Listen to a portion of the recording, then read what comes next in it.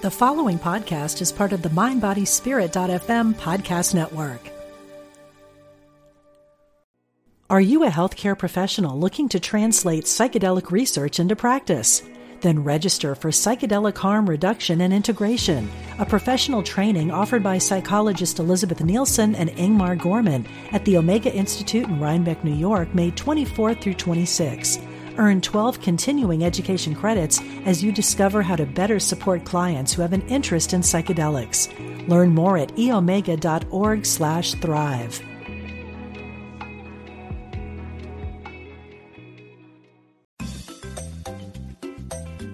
You're listening to Unity Online Radio, the voice of an awakening world.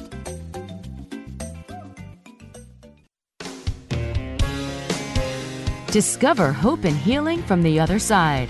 Welcome to Messages of Hope with Suzanne Giesemann.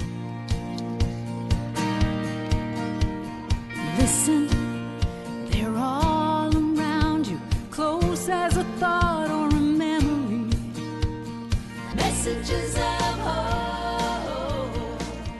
Messages of hope. Hello, my dear friends. I am so excited today, not only because I have a very powerful, wonderful, loving, compassionate guest, but that I get to sit live in the studio at Unity Village with my friend and radio show assistant, Lynette Setzkorn, who many of you who listen to the show often are well familiar with.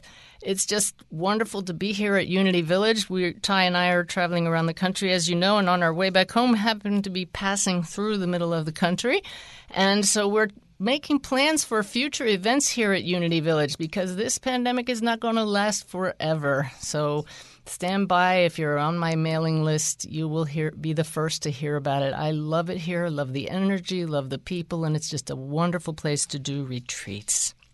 So with that having been said, I know so many of you who listen to this show because of the name, to get hope, the messages of hope, but also because I bring in guests who know how to take us to that place of healing.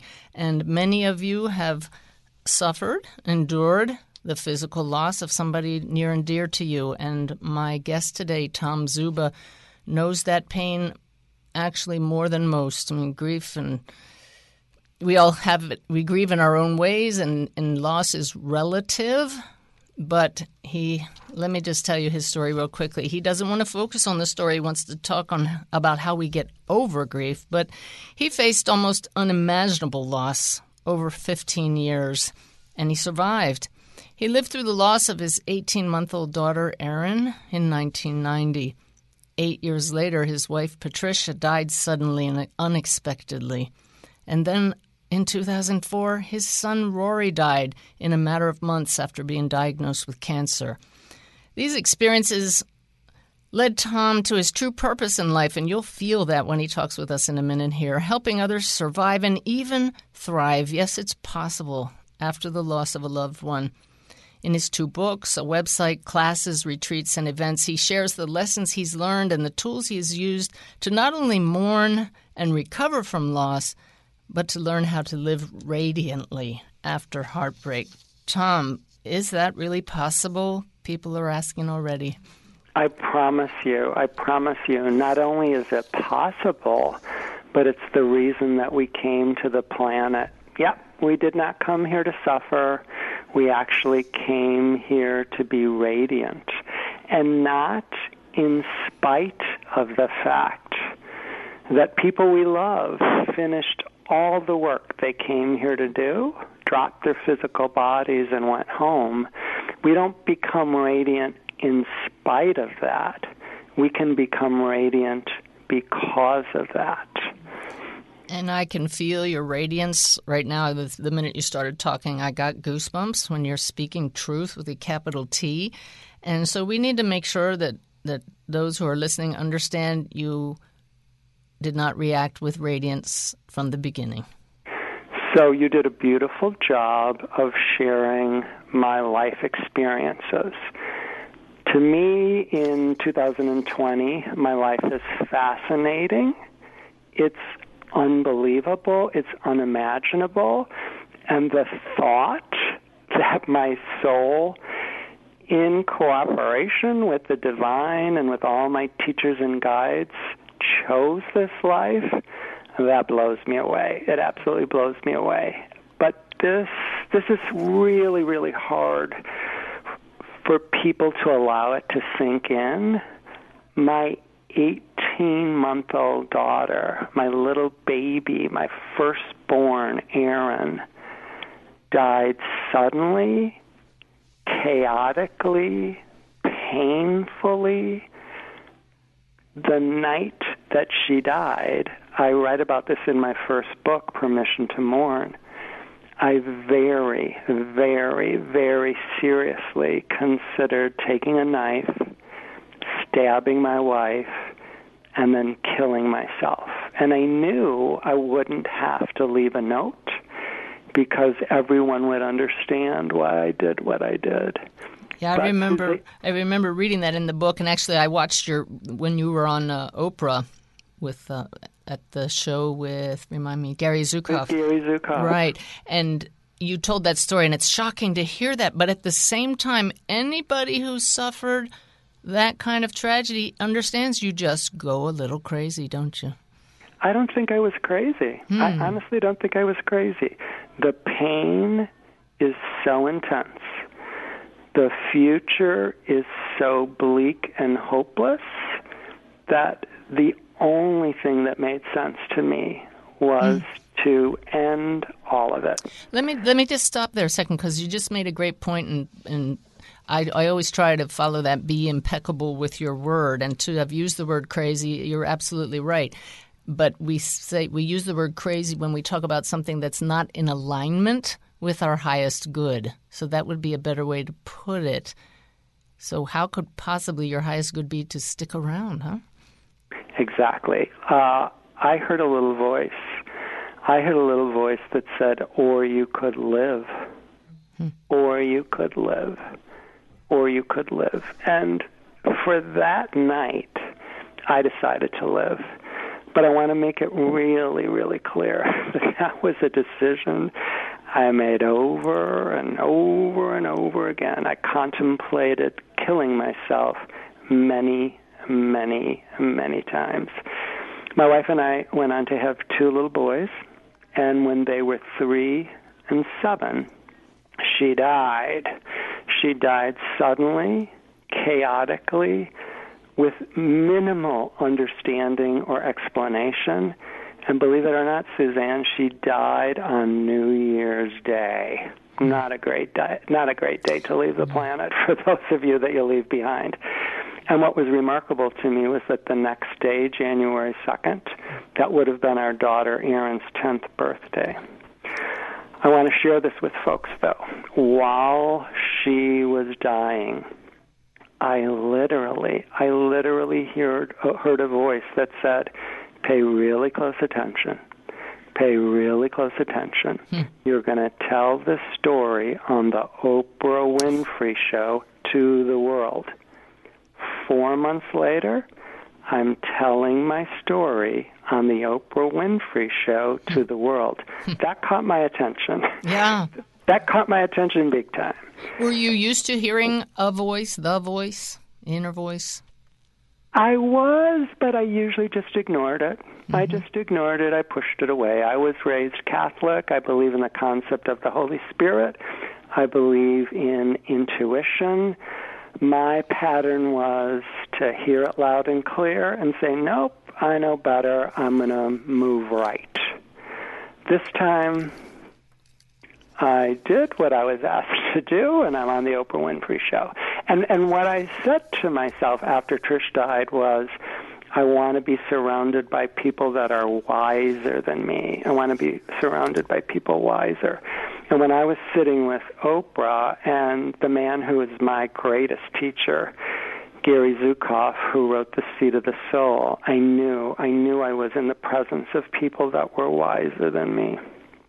So it took me a long, long, long time, but with my 2 sons, I did create what I'm comfortable calling a new normal. And I loved being their mommy and their daddy. I loved life. And my 13-year-old son, who literally is a genius, 99th percentile, was diagnosed with a terminal brain cancer, a glioblastoma, when he was 13 and a half. And I thought, I'm going to push the envelope. I'm going to literally see if I can engage as many people around the world through my Caring Bridge site, Christians, Buddhists, Muslims, agnostics, atheists. I was going to see if I could build the biggest circle and if we could collectively create a happy, healthy, cancer-free Rory Brennan Zuba. And this just makes sense if you follow Gary Zukav's work, and at that time Oprah was having lots of people on the spiritual path. So you're using that power of the law of attraction and all that, and thinking we're going to be able to overcome this. And you can heal your life. Yeah. Louise Hayes, absolutely. I was a follower of Abraham. I was a follower of Emmanuel. Yes, yes, yes. And the blessing, the gift of my son Rory's life, one of them, he died anyway. He left his physical body on 2/22/05, and there was nothing I could have done to keep him here.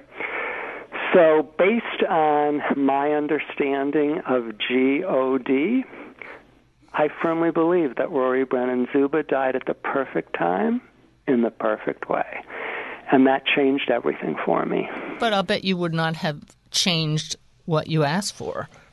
Absolutely not. Sure. No. It doesn't mean that we just throw up our hands. We do everything we can to be positive and create that right atmosphere, but we don't always have the big picture. What I realized is that I'm not powerful enough to change the perfect mind of GOD, and that brings me peace. Well, speaking of the big picture, your wife let some signs out there that she had some idea at a soul level, even at a conscious level, that she was going to pass. So I want to be clear about this. If you had asked Patricia Brennan Zuba if she was going to leave her physical body on January 1st of 99, she would have said, no way, no. However, about 10 days before Christmas that year, she said, there's 2 songs I want at my funeral. Go, Lassie, go. Oh, come, Emmanuel. I said, sweetheart, I'm not going to be there. I'm going first. If you really want those songs, tell someone who's going to be there. She kind of chuckled. 2 days after Christmas, we're driving in the car. She said, Tom, I'm serious. 2 songs I want at my funeral. Go, Lassie, go. Oh, come, Emmanuel. 7 days later, I'm planning her funeral, selecting the songs. She also, in September, she adored her father, and her father, Pat, had died maybe 2 years earlier. In September, she started wearing his sport coat to work. In October, she started wearing his sport coat and his raincoat. And in November, she started drinking water out of a mason jar. And I said, sweetheart, what are you doing? She said, I feel my dad everywhere. He's everywhere. He's all around me. And in December, she turned to me and she said, I don't feel Daddy around me anymore, but Aaron is here. And that Christmas, she gave me a Celtic stone with the word journey on it. She gave me a mouse pad with a picture of me, Rory, and Sean. She's not in the photo. She gave me a book of Irish Christmas stories. And this is what she wrote. Dear Tom, thank you for giving me everything I ever wanted and giving it to me all over again. Love, Trish. So as I reflected back on that, not only did she know above and beyond the five senses, but she wanted to make it crystal clear to me that all was good, that I did a really, really good job. And I appreciated that. Yeah, it's a gift. It is a gift. I want to spend a lot more time, especially in the second half, on what you learned about the grief journey. But I understand that your son knew after his mother passed that she wasn't really gone. My son did? Yeah, the light from the ceiling. Oh, yes. Oh, yeah, that's so powerful. Yes, so Rory was 7. Let me back up. When Rory was about 5, he turned to his mom and I, and he said, whichever one of you goes to heaven first, when you meet Einstein, tell him to come and visit me in my dreams because I have some questions for him. At 5. Yes. Wow. When he was 7 when his mom died, and he turned to me and he said, "You know what, Daddy? I kind of think the womb is the portal of the soul." Whoa. I said, "What?" Exactly. He repeated it, and I said, "I'm going to have to write that down, sweetie, because I think you're right." So maybe 10 days after Trish died, it was interesting because he was sleeping in the top bunk and Sean was sleeping in the bottom bunk. And Rory said to me, "Daddy, every night when I go to sleep, the ceiling opens up and a white light comes down, and it surrounds me and it surrounds Sean." And I said, "Where's that light coming from?" And he looked at me. He was like, "You don't know yet, Papa?" He said, "It's coming from Mommy. It's coming from Mommy." And I literally said, "Please, please have her send me some of that light." Yeah. Yeah, he is an old soul who came here for really, really specific reasons, and we all know now he's much more powerful on the other side. Actually, as I'm speaking, you're getting to meet him, you're getting to meet Trish, and you're getting to meet Aaron through me. No doubt. What was his purpose? Oh, my Lord. Number one, his biggest purpose for me personally, I knew I could love him. I knew I did a really, really great job of loving him. He was my favorite person I ever met in the entire universe. I knew while he was alive that I loved him really, really well, but in his death, I was able to really, really grasp the depth and the magnitude and the profoundness of my own ability to love another human being. So I knew since I can love Rory that way, I can love his brother Sean that way, I can love myself that way, et cetera, et cetera, et cetera. To me, that was his greatest gift. So we say it's better to have loved and lost than never to have loved at all, and you're turning that love to your other son, but do you still find yourself ever going into that pity party that's very human to say, but why can't he be here in person to give him that love? I believe that words have power. If I thought I actually lost him, my number one job would be to find him. He's not here physically, but I haven't lost him. I don't use the word lost. I don't use the word loss. They're not accurate. My relationship with Rory, with Trish, with Aaron, it's more powerful, it's more fluid, it's more real today than it was when they were here in their physical bodies. Do I ever have a pity party? I do not.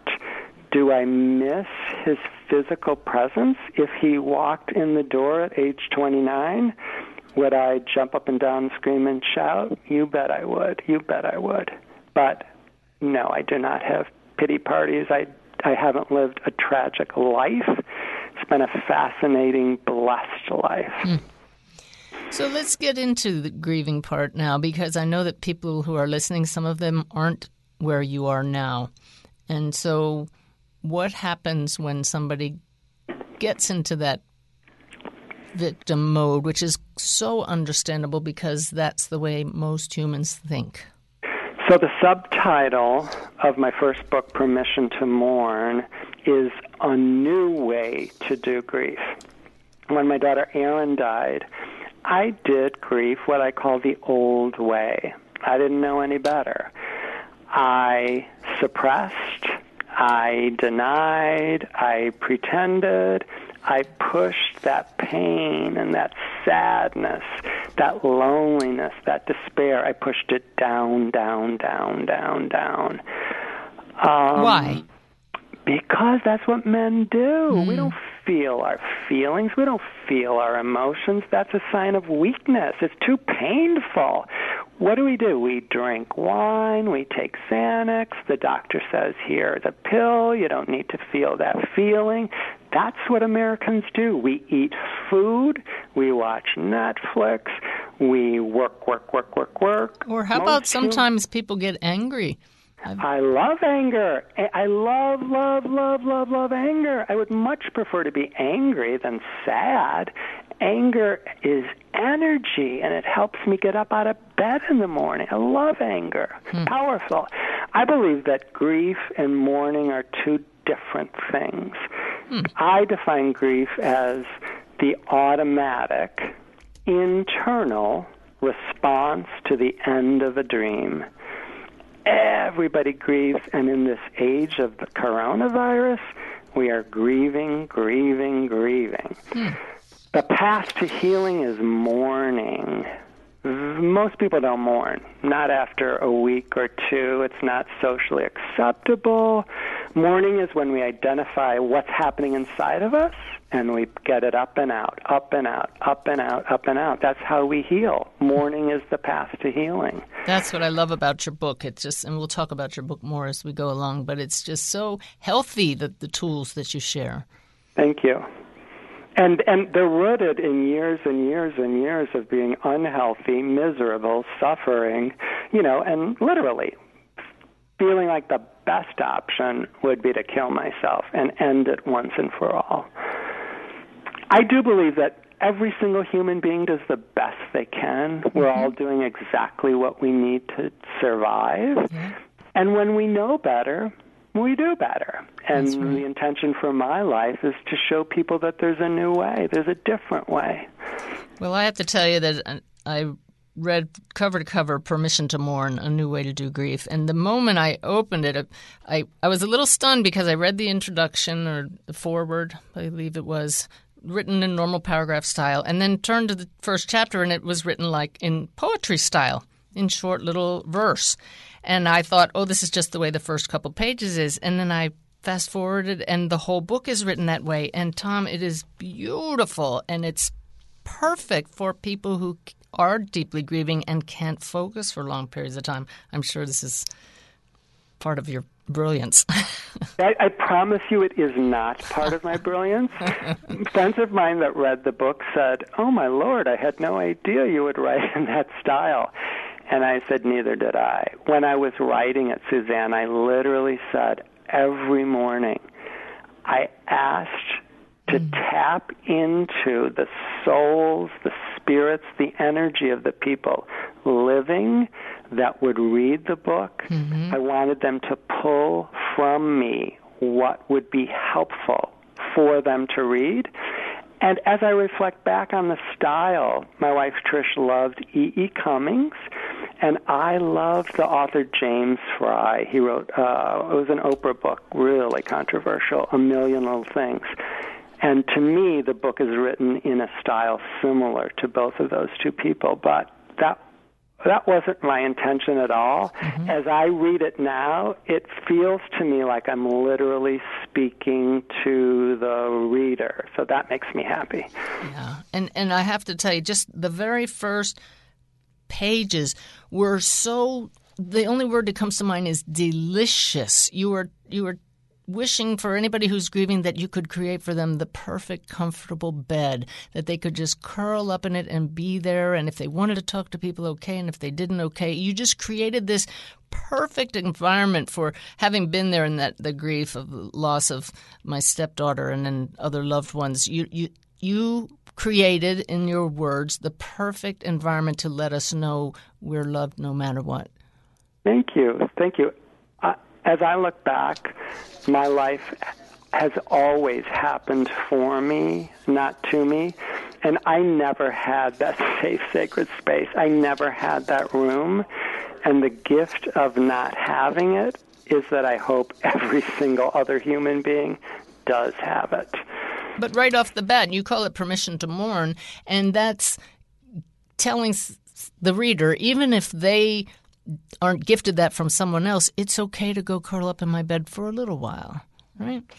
Absolutely, and it's okay to scream and shout and foam at the mouth and kick and scream. Wow. It's okay to be fully human. That's one of the gifts of the death of someone else. It's supposed to wake us up so we can actually be fully human. Just define that, fully human, from your point of view. The full range of emotion. Be here now and feel all of it. Not what we've been taught is good and appropriate. All of it. Yeah, you reminded me of the phrase, we're here not to feel better, but to feel better. We're here not to feel better, but to feel better. That's it. Yes, that's this God-given body that we're in. It's about feeling all of it. We are so afraid to feel sadness and pain and loneliness and anxiety. Well, I tell you, you have so many good tips to share, and we have another half hour to share, but now we have to go to a break. I hope you're as inspired by Tom Zuba as I am, and you'll join us in just 3 minutes. See you in a few minutes.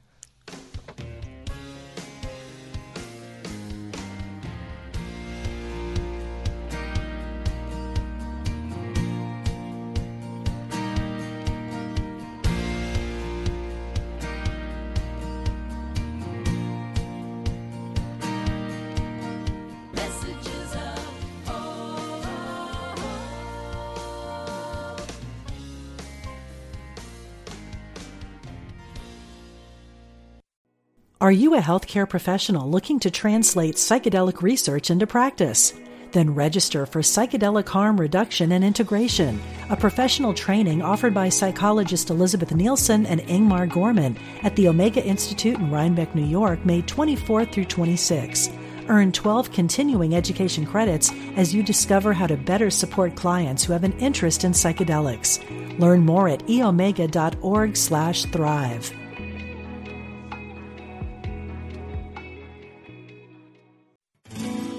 We are spiritual beings having a human experience.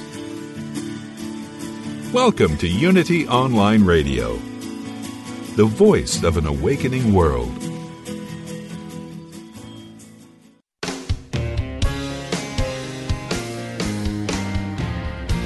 Welcome back. You're listening to Messages of Hope with Suzanne Giesemann. Well, I was just talking with our wonderful guest, Tom Zuba, on the break, and just as the music came on, I was just saying, yeah, you really can feel your family around his daughter, Erin, his wife, Patricia, his son, Rory, and he knows more than anybody that they truly are still with us. What is your relationship with them now, Tom? Do you talk to them actively? Every single day, many, many, many times a day, yes. Nice. In what ways? Just conversationally? Or? So I'm getting ready to do a podcast with Suzanne Giesemann. Sit beside me, sit in front of me, sit in back of me. Guide me in the direction that you want me to go. I firmly believe that it's a team of 4. The 3 of them are the most powerful. I'm the conduit. I'm happy to do that. I agreed to it. Nice. So let's spend this next half talking about doing grief better. Would you compare the old way and what you say really works? I would never use the word better because that implies judgment. I'm not telling anyone what they should do. I'm honestly not. I would never tell anyone what to do. I share what has worked with me. I don't think there's a good way or a bad way. I don't think there's a right way or a wrong way. For me, there's a way that has helped me create peace as opposed to creating pain.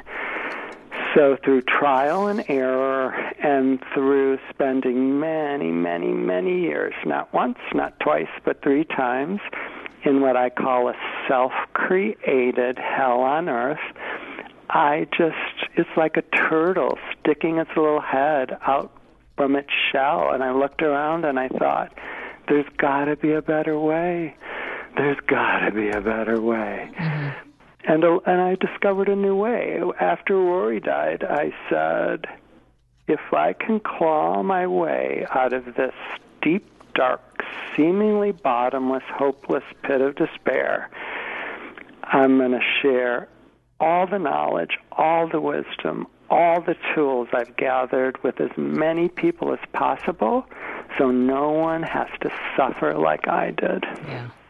So to me, it's not a better way. It's a new way, and it's a way that creates peace. Like I said earlier, we didn't come here to suffer. That's not why we came to the planet.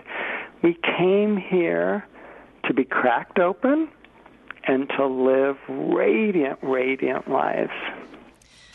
Now, how do we do that? Is that the next question? Well, no, I'm just thinking about the people who I'm still stuck on when you said self-created hell on earth. I could feel some of the listeners going, how can it not be when you suffer a passing that deeply? And yet I can compare the hell I went through with my stepdaughter Susan's death, and then look at my father's death, and then look at my mother's death. And it's the pain we go through that makes the subsequent pain less painful, or we find new tools. So would you just talk about that self-created term? So the pain that we experience, regardless of the root of that pain, it's actually a gift. Pain is always, always, always a gift.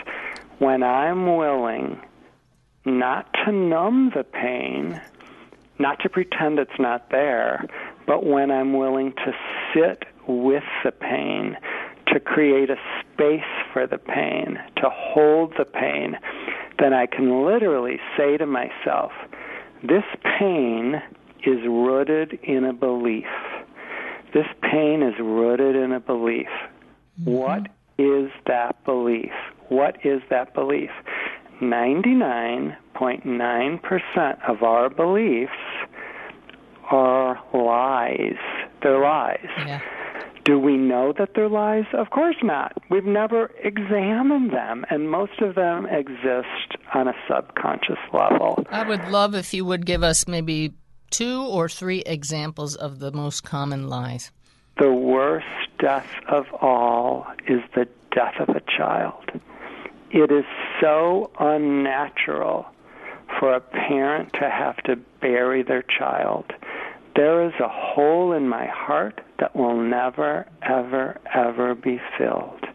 Those are 3 pretty big lies. Okay, and then refute them for the people who are now kicking and screaming and want to turn the radio off.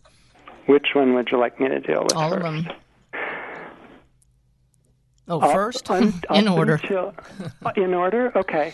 I had a client whose name is Maddie.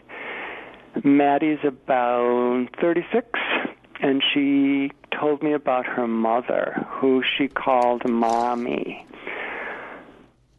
Maddie and her sisters adored Mommy. Mommy was an integral part of Maddie's life. One day, they called Mommy. There was no answer. They went to visit. No one answered the door. They broke in. They found Mommy dead in her bed. Next to Mommy was her dog. Maddie was devastated, as were her sisters, broken to pieces, considering suicide, her love for her mother was that intense. It was that powerful. It was that real. Of all the people I've worked with, and I've worked with hundreds and hundreds and hundreds of people all over the world, Maddie sticks out. It wasn't her child that died. It was her mother that died. The same for people I've worked with. It might be their sibling. It might be their spouse. Their death is the worst that they've ever, ever, ever experienced. I believe that words have power. I believe in the self-fulfilling prophecy. I believe that if you inhale the belief and you sit with people in a circle that give energy. Did something just happen? I think you're back, whatever happened. Okay. And if that's the universe going, listen to this guy. That's it. Sit in a circle and people are saying, yes, yes, yes, the worst death is the death of a child. If you believe that, that's what you're going to create. Why? Why do we compare? What is to be gained by comparing? You know, it's this beautiful woman sitting across from me who said, when I had a passing of someone close to me, she said, love is love.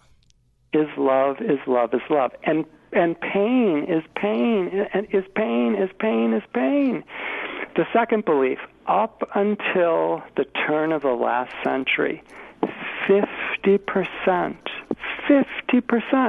of children under the age of 12 died. It was very, very, very natural for children to die. The third one, a hole in my heart. I don't have a hole in my heart. My heart is ever expanding. My heart is filled with love and hope and gratitude and kindness. I didn't lose my people. I know exactly where they are. As I said earlier, the relationship that I have with them is stronger. It's more fluid. It's more powerful than it ever was when they were physically here. As I said, subtitle of my first book, A New Way to Do Grief. The subtitle of my second book, A New Way to Do Life. It's really clear to me why I came here to the planet this time. Yeah, it's the stories we tell ourselves. Absolutely. They either help us or hurt us in moving forward. They either bring us peace or they bring us pain. So if all of you listening take nothing more from this program, and there's plenty of takeaways, it's to look at what you're telling yourself and ask how that might be holding you back. Pain is actually the door. If we're willing to walk through it, that will lead us to gratitude and abundance and love. When someone we love dies, I'm going to say almost automatically, but it's because of what the collective has created, the belief that the collective has bought into, we immediately fall into a pool of lack, L-A-C-K, lack. Mm-hmm.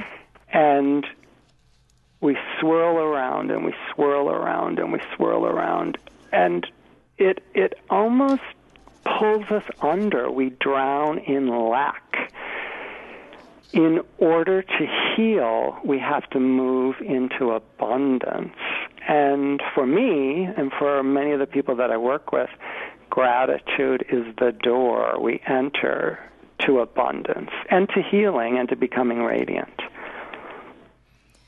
What does it look like to live radiantly? It looks different for every single person.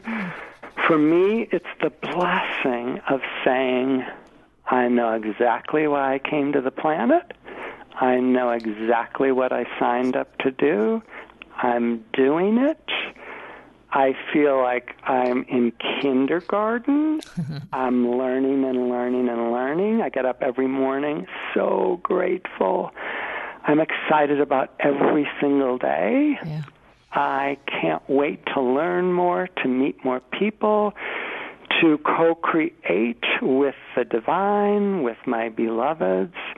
it's an energy. I love the word radiant. It's being wide open, so inquisitive. I'm loving the way you feel now, and I want to remind people that Thomas had 2 children and his wife pass, and he's able to talk like this now. So this is possible for any of us. But, and I also want to remind people, in case they weren't able to take it in, Tom has very, very, very seriously considered killing himself. Not once, but more than once. That's the disconnect for a lot of people. They forget, I have 2 dead kids and a dead wife. And there was nothing pretty about any of those deaths. Some people will say, yeah, but my son died from suicide. That's different. Or mine was a heroin overdose. And what I'll say is, really? So you would prefer that your 13-year-old son dies from a terminal brain cancer, that they remove his left temporal lobe in surgery, that they recommend chemo and radiation? That sounds like a better path. I have suffered. I've suffered. I can't underscore that enough. Well, there's that word better that you recommend avoiding. Exactly. Yeah. Why do we rank? Oh, these are appropriate ways to die. These are desirable ways. These are the shameful, secretive, impossible to heal from ways to die. Who said? Well, let's talk about the subtitle of your book, the first one, Permission to Mourn, or now Permission to Live. Is there a timeline when we... No. Yeah. No. I will be processing, holding, honoring grief rooted in the deaths of my 3 beloveds for the rest of my life. And I'm okay with that. My objective, my intention, my goal is to learn as much as I possibly can. I don't believe healing's a destination. I believe for me, healing's my way of being. I want to heal a little bit more every single day. Mm-hmm. And what do you say to those who are in the throes of those waves of grief that wash over us? It's part of this just the way it works. These waves come when you least expect them, and we want to kick and scream, and yes, we're going to feel it. We know that's what Tom said, but I don't want to feel this way. I guess I would say, why don't you want to feel that Because way? it feels horrible. Happiness is our right. I'm just quoting, okay? It does feel horrible. It really, really does feel horrible. And feeling horrible is the fire. It's the fire that we have to walk through in order to be burned to the ground, to be burned to ashes, so we can rise again. I can't believe you said that, because Lynette's sitting here holding up her phoenix necklace, the necklace of the phoenix. Of course, yes, absolutely. Of course. We're all connected. Yeah. Yeah, there's nothing fun about it. It's not fun. It doesn't have to be as god-awful horrible as we make it because of the beliefs that we hold on to. But walking through fire, it ain't fun. But this is what I'll say. Every single person that's living with the death of a beloved, they have already walked through fire. Receiving the news, the first couple of days, the planning the funeral or the memorial service, surviving the first week, the first couple of weeks, they've walked through fire. They can do it again. And if they're really, really honest, I don't believe that anything that they're experiencing today is as painful as that first day, that first week, those first couple of weeks. How can I say that? I've done it 3 times. Yeah, we can't walk around the fire. We can't pretend the fire isn't there, not if we want to heal. We walk through it. But we only have to walk through it once. It passes. Comes in waves, but it's not permanent. And I would say be really gentle with yourself. Be kind to yourself. If you're God-given barometer, your heart, your body is saying, you need to lay in bed today. Give yourself permission to lay in bed, to take gentle, loving, kind care of yourself.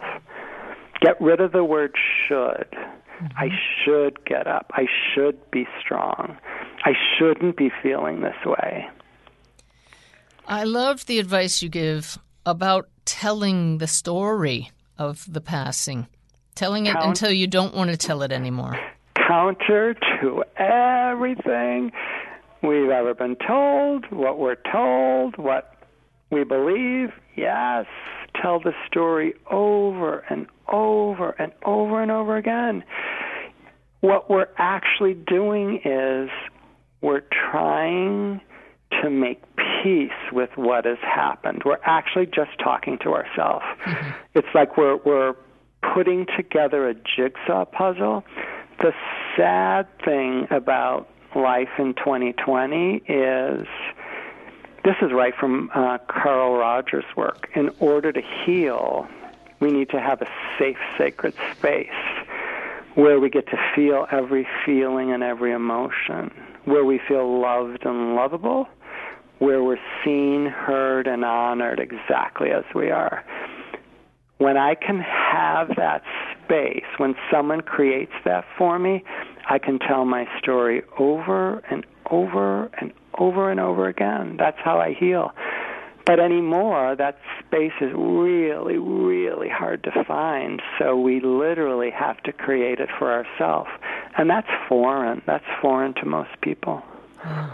But I do love that you say, you will get to the point where you no longer want to tell it, and that's important, that we don't tell it and remain victim to the story. We use it as a path to healing, processing. And for some people, that literally may be 50,732 times. So it's like, don't stop telling your story.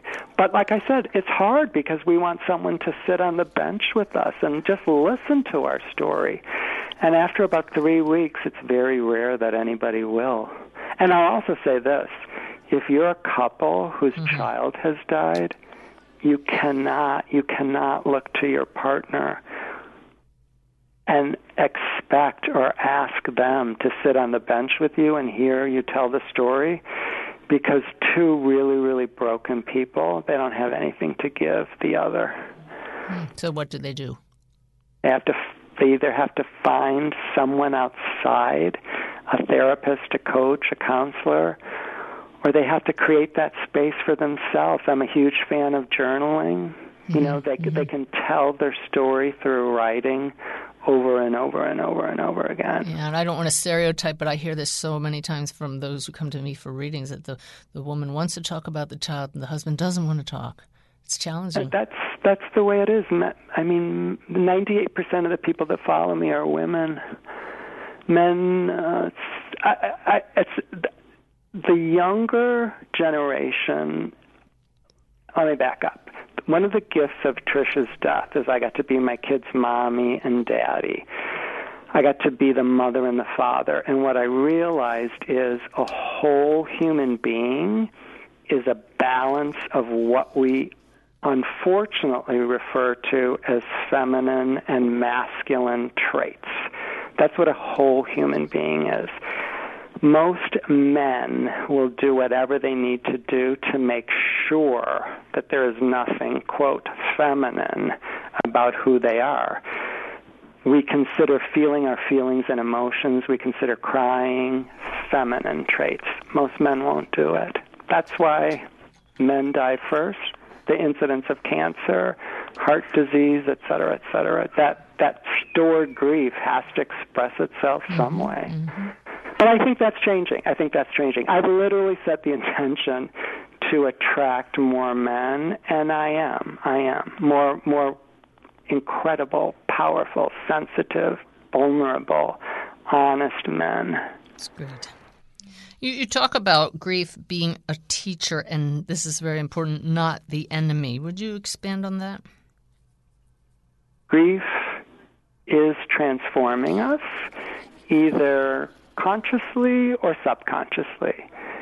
We are either becoming bitter, closed off, hopeless, pessimistic, or we are becoming kinder, more loving, more grateful, more compassionate, more wise, more radiant. I choose the latter consciously.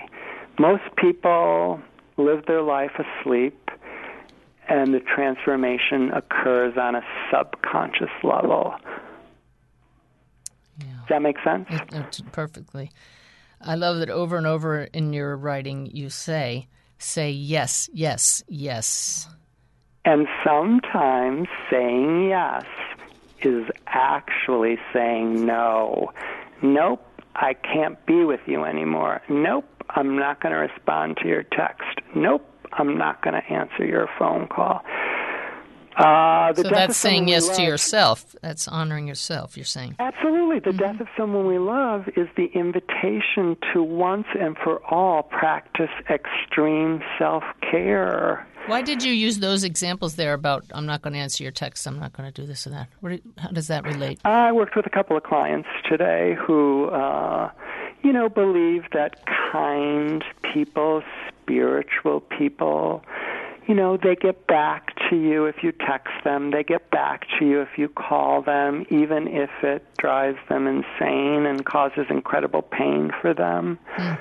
It's okay to be true to ourselves. We don't have to abandon ourselves.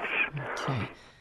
And you definitely endorse using the body as a barometer. You mentioned that earlier, but would you just expand on that for a moment? Absolutely. Our head will do whatever it can to hold on to the status quo. Our head, our mind, our brain does not like change. Healing will not occur in the head.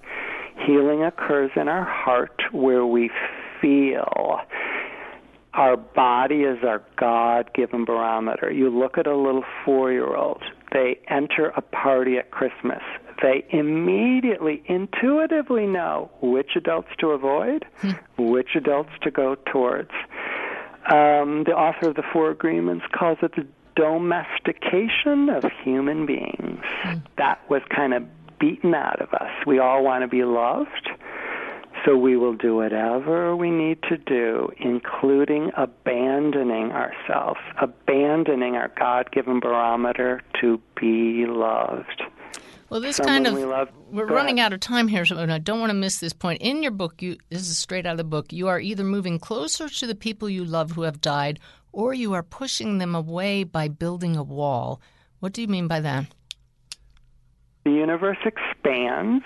We're all part of the universe. We're either expanding or we're contracting.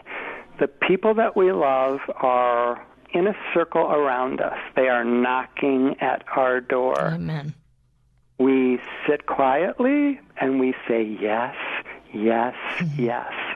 Or we say, no, this isn't fair. My life sucks. This never should have happened. This isn't right. And each one of those are blocks that we use to build this wall around us, and we keep them out. We're pushing them farther and farther away. This is a huge point, though. You're not saying don't grieve. Absolutely not. No. It's kick. I'll say it for the third time. Kick, scream, yell, shout, get dishes and break them, get a drum and beat on it, write and write and write and write. Do keep none of it in. None of it in. Get angry. Get sad. Don't pretend. Don't repress. Don't deny. But could I just summarize your saying, but accept reality?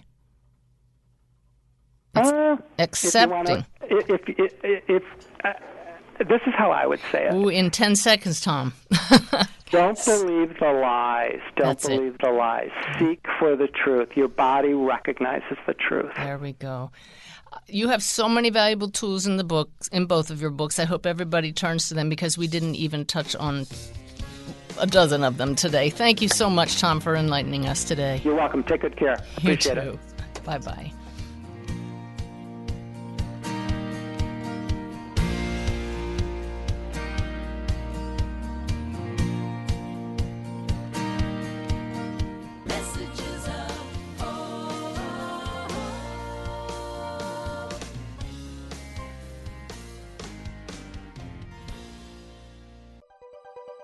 Thanks for listening. This is Unity Online Radio, the voice of an awakening world.